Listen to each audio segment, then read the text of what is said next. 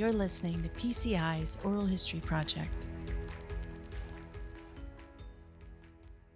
Welcome to today's episode of PCI's Oral History Project, titled Passing the Baton. I'm Caitlin.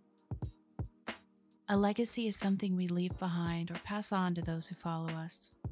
While this can be an object, an inheritance, or a tradition, it can also include knowledge, passion, or even a motivating drive that we pass on to those who come after us.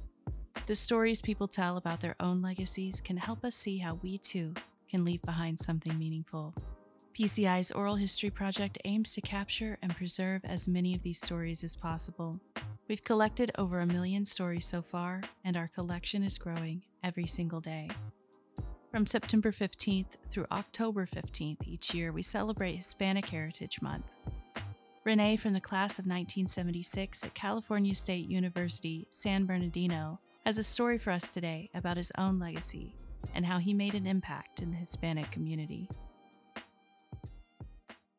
I was in the inaugural master's degree program, this new program at Cal State with Dr. Maria Nieto Sr., who oversaw the program, world-renowned educator, Chicana educator, Mexican-American educator. I doubled the coursework in my master's degree. I was working as an intern at the University of Redlands. I was determined to finish the program.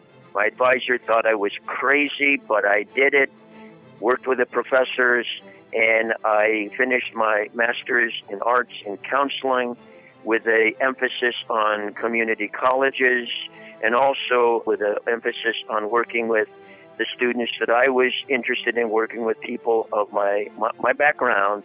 Those were Mexican-American Chicano students. I was interning at the University of Redlands as a dorm counselor, and I was just determined. That was the grit, and that was the determination, that was the passion that I learned, and that was given to me by Dr. Maria Nieto Sr., amongst others, but she was really a guiding force. She just supported me.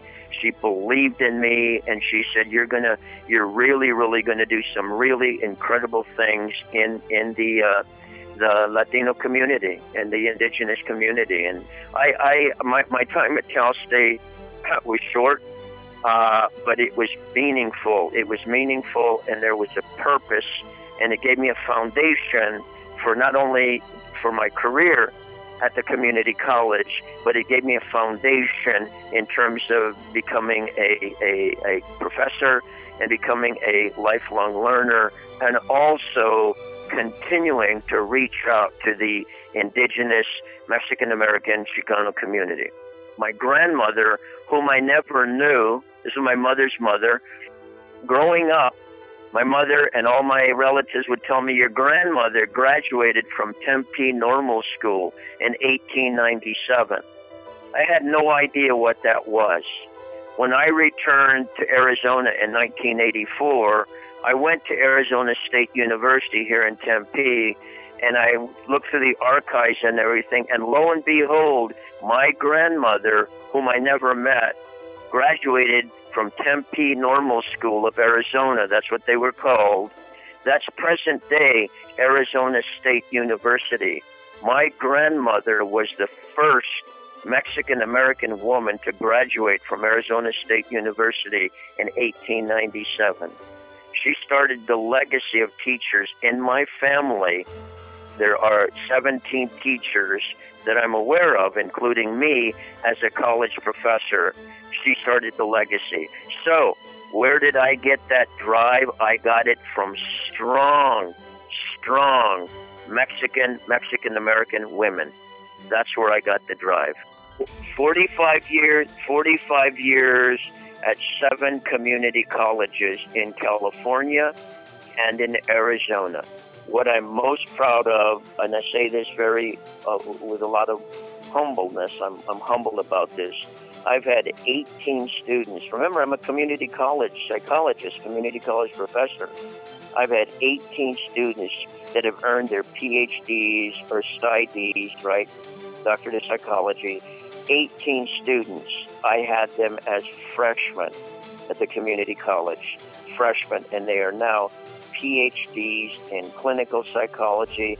So you name it, all levels of psychology. And of those 18, 12 are Latino, Latina, Mexican-American students. They're now PhDs. And the biggest accolade, because I've been fortunate, I've won many national, international honors for teaching. But the biggest source of gratitude is when students would say, Dr. Diaz, I want to be like you. I want to be like you. I want to be a psychologist. I want to go into therapy. I want to be like you.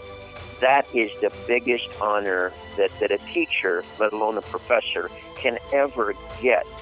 Accolades, distinguish this, that, whatever, lifetime achievement, all of those things that I've earned, right? I don't compare to students calling me and saying, I am now a psychologist.